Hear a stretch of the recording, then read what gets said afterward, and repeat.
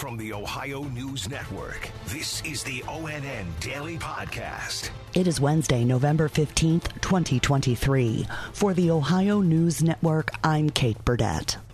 3 high school students, 2 chaperones, and a teacher, all associated with Tuscarawas Valley High School south of Canton, were killed in a fiery crash on Interstate 70 east of Columbus yesterday morning. Governor Mike DeWine. This is our worst nightmare when we have a bus full of children involved in a crash.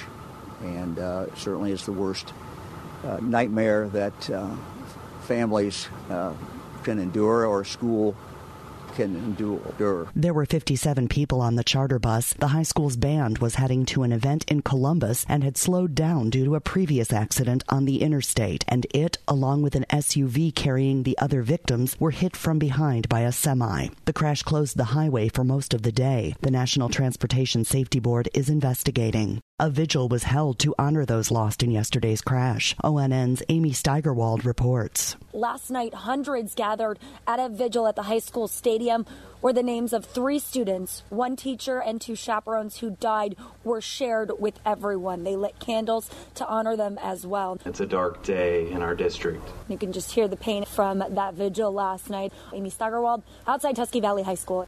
The school district held classes today for any students who wanted to attend, and grief counselors were on hand.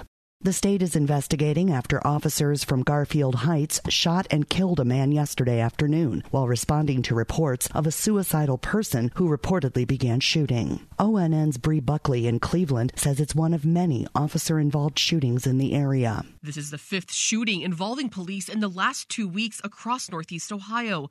Early on November 4th, a man died in North Olmsted after exchanging gunfire with police. The next day in Elyria, a man was shot after allegedly trying to run police over. Last Thursday in Euclid, when police were serving an eviction notice, the resident opened fire on police. He later died. Then late Sunday night in Tuscarawas County, a sheriff's deputy fired at a vehicle following a chase in Garfield Heights. Bree Buckley. There has been an arrest in a deadly road rage incident in Columbus last Friday. More from ONN's Tracy Townsend. 37-year-old Tony Brock is being held on a $500,000 bond. He was charged with murder after allegedly killing 52-year-old Brett Bennett on I-670 near downtown Columbus. Court records show Brock turned himself in and allegedly admitted to pulling the trigger. I'm Tracy Townsend. Nearly a dozen puppies were abandoned in Toledo yesterday. ONN's Melissa Andrews explains. Staff and volunteers at the Toledo Humane Society found 9 puppies abandoned outside the shelter. 2 of them were locked in a tote bin while the others were shivering in the yard. It's unclear how long the pups were left outside. The puppies received their vaccinations. They are now waiting to be spayed and neutered. If you're interested in adopting puppies, I'm Melissa Andrews.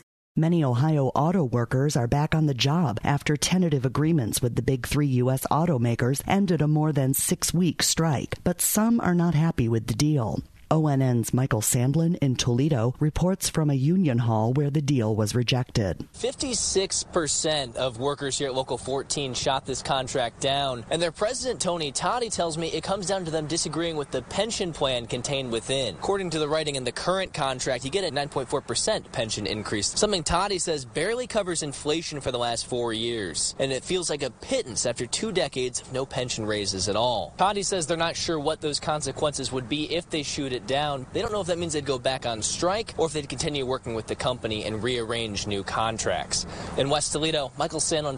Health officials have a warning about an insect that has killed livestock in Ohio. ONN's Andrew Kinsey in Columbus has details. They say an invasive group of ticks is spreading across the U.S. The CDC sounding the alarm after 3 cows here in Ohio died from tens of thousands of Asian longhorn tick bites. Scientists gathered nearly 10,000 ticks in just 90 minutes at cow pastures. It's unclear if the ticks can pass diseases to humans, but they seem to be less attracted to human skin. I'm Andrew Kinsey.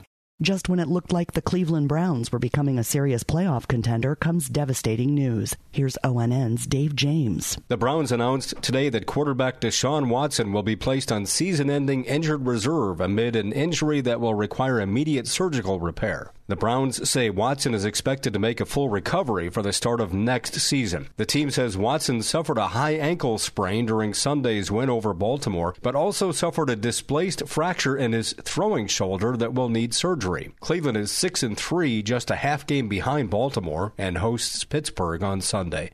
Dave James, ONN News. And in the college football playoff rankings, Michigan remains third and Florida State is fourth, but there's a change at the top. The Buckeyes dropped to the number 2 spot, and Georgia is now number 1. The Bulldogs are coming off back-to-back wins over top 25 ranked opponents with an impressive victory over number 13 ranked Ole Miss this past weekend. Thanks to our TV affiliates WKYC in Cleveland, WBNS in Columbus, and WTOL in Toledo for their contributions to today's podcast. I'm Kate Burdett on the Ohio News Network. This has been the ONN Daily Podcast, a production of Radio Ohio Incorporated on the Ohio News Network.